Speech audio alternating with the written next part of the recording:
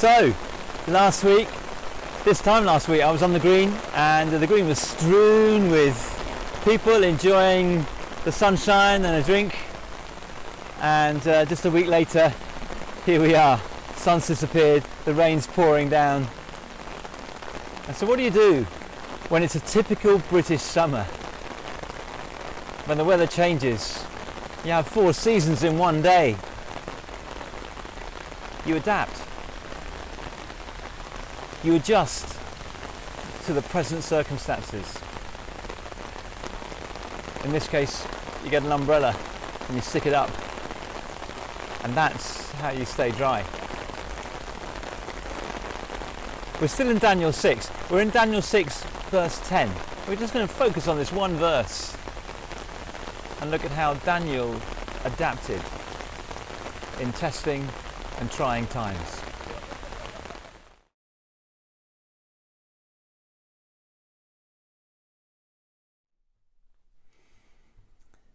We're in Daniel chapter 6.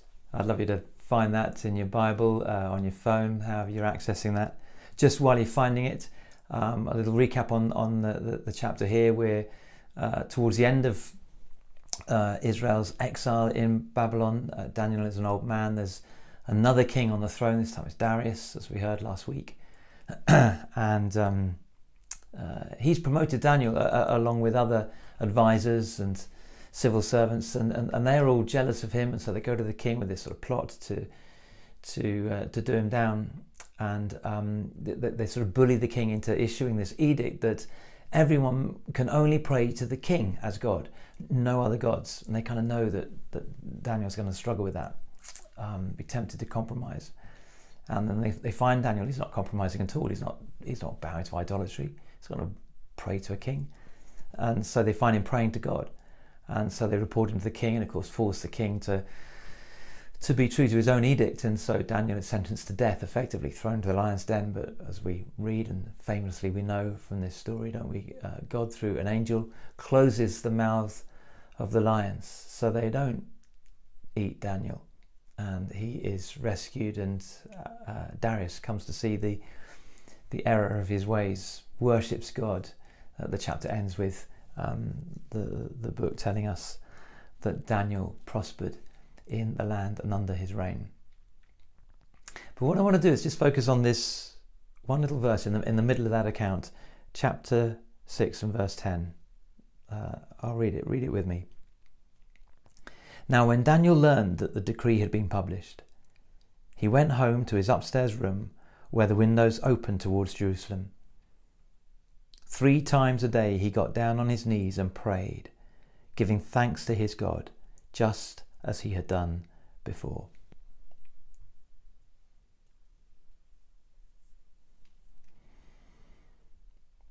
Daniel is living in a time of turbulent change, just as we are. It must have been just as tempting for Daniel to feel incredibly unsettled, just as it's tempting for us to feel the same.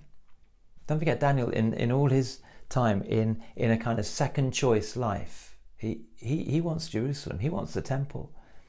And here he is in Babylon, surrounded by false gods and surrounded by kings that are forever issuing these strange decrees. Do you remember Nebuchadnezzar? 90-foot gold statue. Now you've got to worship that.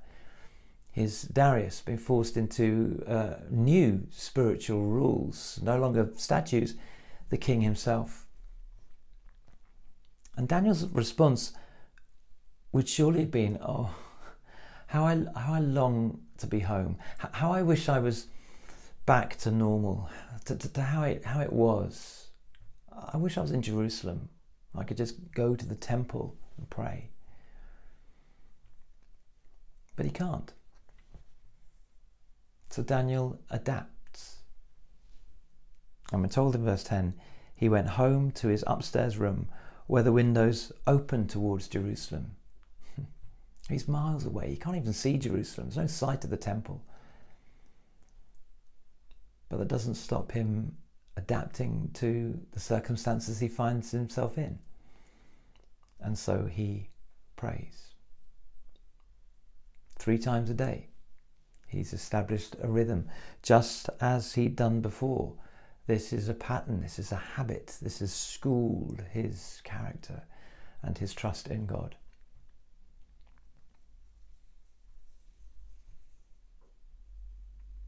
When you cannot pray as you ought to pray as you can.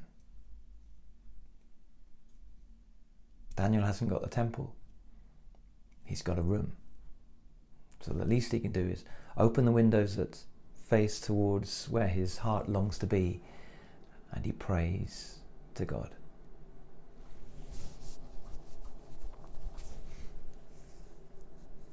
I want to think for just a moment about this idea of Daniel praying facing Jerusalem. He opened the windows that face towards Jerusalem, indicating that Daniel hasn't forgotten where he belongs. Daniel hasn't forgotten home, Jerusalem. He longs for that. That's his first choice scenario set up. This is second best. Even though he's been promoted, he's doing well. He's about to prosper in the land. But it isn't what he really wants. And I think there's a lesson for us here in this little episode in Daniel, for us right now. Because the way things are right now are not what we want. With the restrictions that have come with lockdown, with the weariness that comes with too much of our lives being enacted and lived out online and digitally, where we only get to see people's shoulders and head above. We've forgotten that people have feet. We're longing, we're aching, we're hurting. So was Daniel. See, exile was easing. He remembers that prophecy in Jeremiah 29. We looked at it a few weeks ago, that after 70 years, God promises, I'll bring you back, I'll bring you back. Well, he can count. He knows that those 70 years are nearly up. He's longing to be home again. But while he's in Babylon, things have been looking up. Darius has promoted him. The experience of being in Babylon in a foreign culture is maybe not so bad. He has a bit of power, prestige, authority. And just as life is going well, as exile is easing, God seems to be blessing him, then this plot and the edict. And he's found guilty. He falls short of the edict, and Darius has sentenced him to death. He's going to be thrown to the lions. I wonder if you resonate with something of Daniel's experience. For us, lockdown is easing. The government have announced that various places, shops, pubs can open, even church buildings. And we go, we won't be long now before we're back in the building.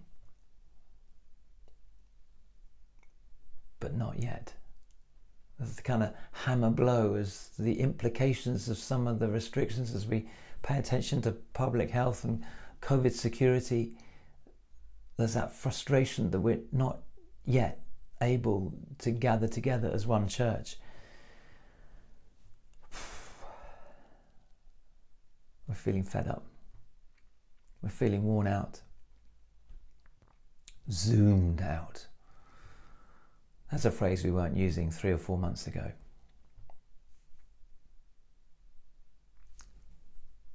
Daniel's ultimate focus is God. Even though he longs for Jerusalem, it's only because Jerusalem is where he believes and Israel held that God lives by his presence in the temple, in the Holy of Holies. Daniel longs for God, for God's presence.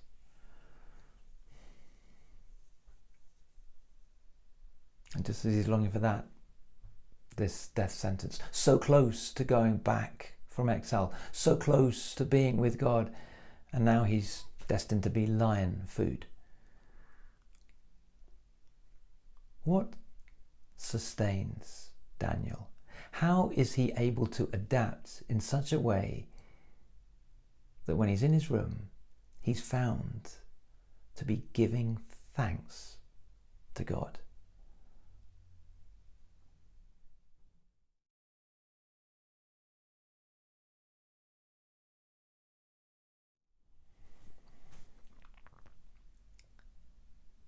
How is Daniel able to give thanks to God in dire circumstances?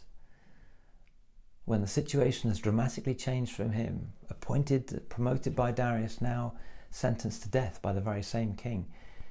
How does Daniel give thanks? Biblical hope. Biblical hope. Hope that trusts in a person who works and acts in our world and in our lives through Jesus Christ by his Spirit. Hope, biblical hope, trusts in a person.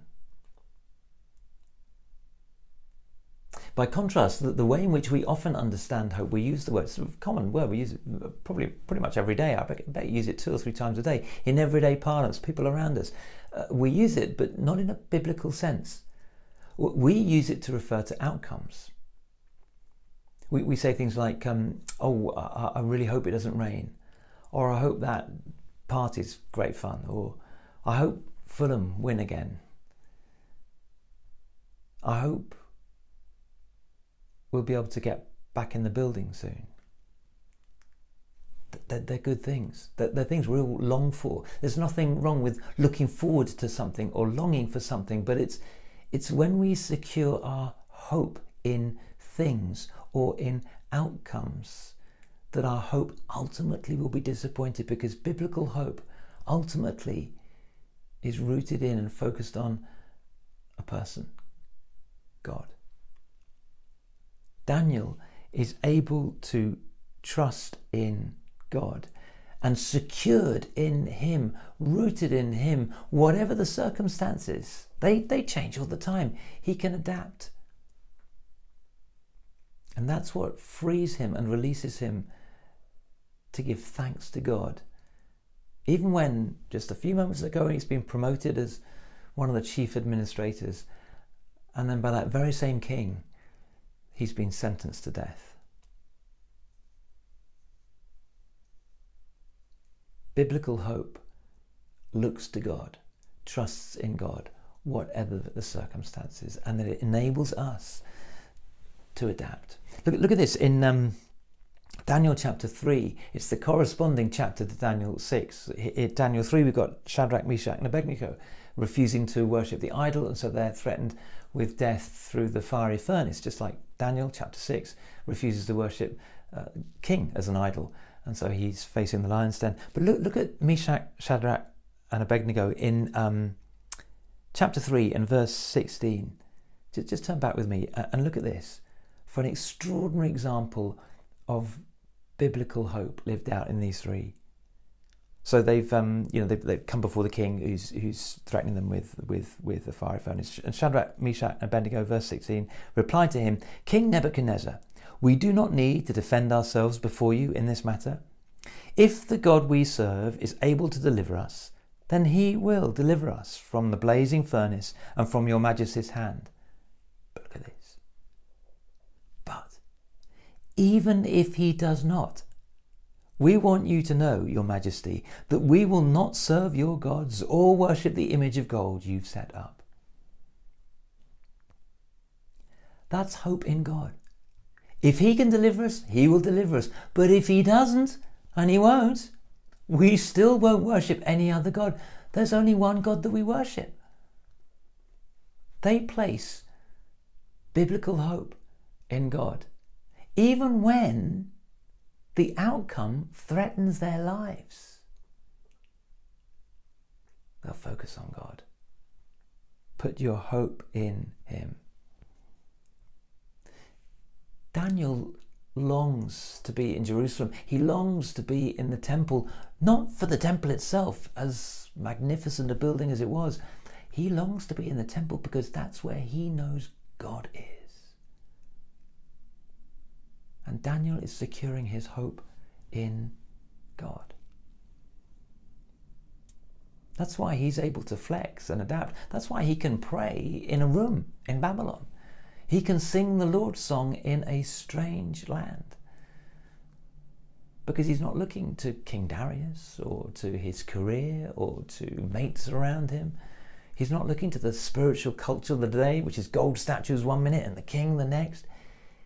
No, he's in and through all that, he's able to flex and adapt, because he won't flex and he doesn't adapt on the one thing that secures his hope: faith in God, trust in God. And so 3 times a day, day after day,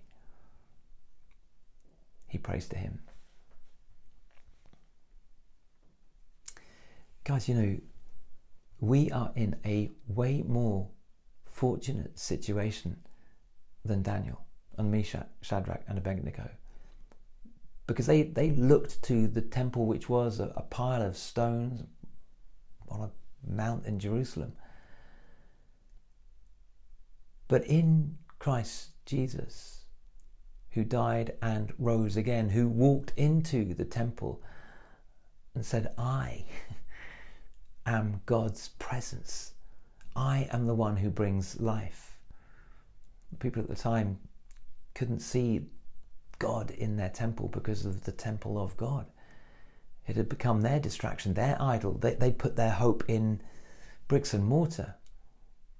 And they failed to see Jesus right there. But because of Jesus, those of us who are in Christ and have invited him by his Spirit to fill us and live in us, we've become the temple of God. We've become the place that hosts God's presence. The writers of the New Testament spell this out time and time again. Let me just flick to a few. I'll call out the reference so you can maybe note it down and look it up later. This is 1 Corinthians, Paul to Corinthians, the first letter to Corinthians, chapter 3, verse 16. Don't you know, Paul says to the Corinthians, that you yourselves are God's temple and that God's Spirit dwells among you? Or to the Christians in Ephesus, he says, this is interesting, again, a situation, challenge in our times. As Paul writes here to people who were formerly so different, Jew and Gentile, racial divide, cultural divide, and yet they've been united in Christ. He says, in him the whole building is joined together and rises to become a holy temple in the Lord. And in him you too are being built together to become a dwelling in which God lives by his Spirit. Young and old, rich and poor, black and white, being built together as a temple where God lives by his Spirit. Peter writes to Christians, many of whom were scattered probably through the persecutions of the early church. He says, as you come to him, the living stone, rejected by human beings but chosen by God and precious to him, you also, like living stones, are being built into a spiritual house. We have become the very thing that Daniel longed for. We have God's Holy Spirit living within us. And that leaves us with a challenge today.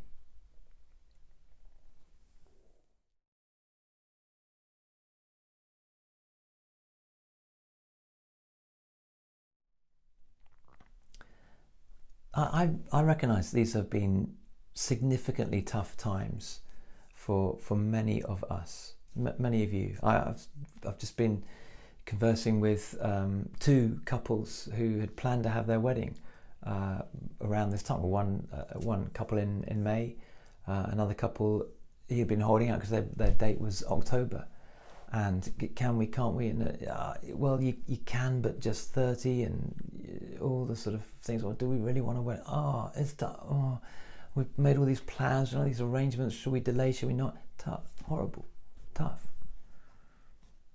It's been tough for some of you who've had the virus. You've been seriously sick, seriously ill. It's tough for others of you who've been working incredibly hard, particularly if you're in the health service and on the front line.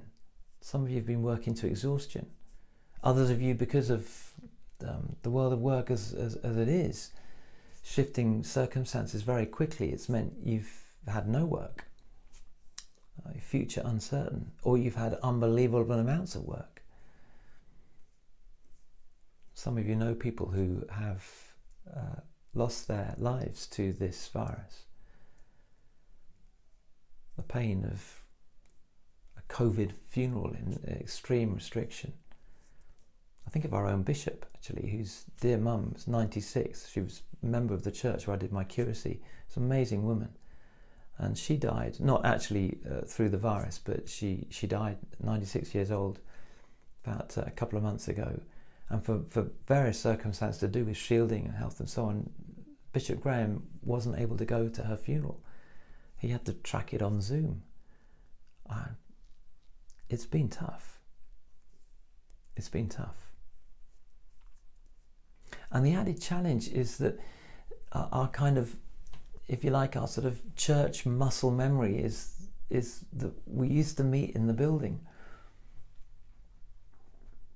And even though it's possible for us to have the building open, for various reasons, it just isn't prudent right now for us to open the building up to the services as we used to have them, with the numbers and ages and stages, and all different people at different levels of risk, added to any number of visitors that may well come. It just isn't prudent for us to open the building at this time. Listen, you may want to quiz me on that, ask me and the team what's the thinking behind this. That's why we've set up these Zoom calls after the services. So get on the Zoom if you want to ask and find out and try and understand more. What I want to do is to flip this round into an opportunity. Amid the challenge and amid the test, just like Daniel and his friends, they lived in extremely testing times and they put their hope in God. Here's an opportunity for us to really dig into our mission statement as a church. We're looking to grow mission-minded disciples, that we would grow as mission-minded disciples, people who follow Jesus and look out to others, to play our part in the increase of the kingdom, to grow mission-minded disciples who live for Jesus wherever they are. As wonderful as our building is, as amazing a facility as it is for our local community, as well as us when we worship there, it's not all about the building. We don't hope for an outcome being in the building. We practice living for Jesus wherever we are, in threes or fours or fives, as we can gather together in open spaces, as we can finally meet together in our groups, triplets, buddy systems, however it is. Did you notice, by the way, how inspiring Meshach, Shadrach and Abednego must have been, chapter 3, in their statement of hope in God? How inspiring that must have been for Daniel when he faced his own trial. Those guys, it was a little quad, 4 of them, and they inspired and strengthened and encouraged each other. Don't go it alone. But wherever you are, practice praying to and living for Jesus, so that you can give thanks to God in all circumstances. Otherwise, what will happen is we'll slide into using hope as we tend to in everyday parlance, and we'll begin to hope for being back in the building. And then there'll come a day when we're back in the building. And if our ultimate hope was to be back in the building, then what happens when we are? What do we hope for then? And what if being back in the building isn't quite what we'd hoped for? Back in the building to see X or Y or Z, but what if X or Y or Z have kind of moved on in the interim? Perhaps they've finally got rid of their home and found somewhere else. What if we were going back in the building and hoping that they would be there, only to find that they have found someone else to connect with? You see, when we hope in outcomes, they so often disappoint. But when we hope in the Lord, He always fulfills and satisfies. Outcomes, circumstances shift and change, and so they'll dash our hopes. But God in Christ never changes. He's the same yesterday, today, and forever. He is our secure anchor, our firm hope. And when we secure our hope in Him, then amid changing circumstances, amid test and trial, we can adapt. Because He's our constant. And it's that enabled Daniel to give thanks to God, even when he faced death. It's that enabled Meshach, Shadrach, and Abednego to look King Nebuchadnezzar, the most powerful man, in the face, in the eye, and say, if God saves us, praise be the Lord. If He doesn't, praise be the Lord. Because we're not trusting in our survival as an outcome. And as with them, so with us, who are in New Testament terms the temple of God, the place where God lives by His Spirit. We come to Him and know Him living in us, empowering us wherever we are, in the building or not, at home with our family or whoever is in our bubble, maybe buddies together, small groups, triplets, living for Jesus wherever we are. Daniel's God, our God, enables us to adapt so that we can give thanks in all circumstances.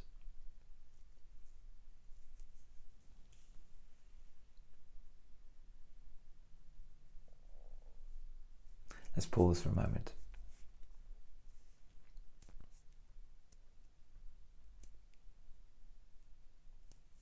And invite God by His Spirit to kind of sift and winnow us, to challenge us. Have we placed a bit too much hope in an outcome, a circumstance, a deadline or a date?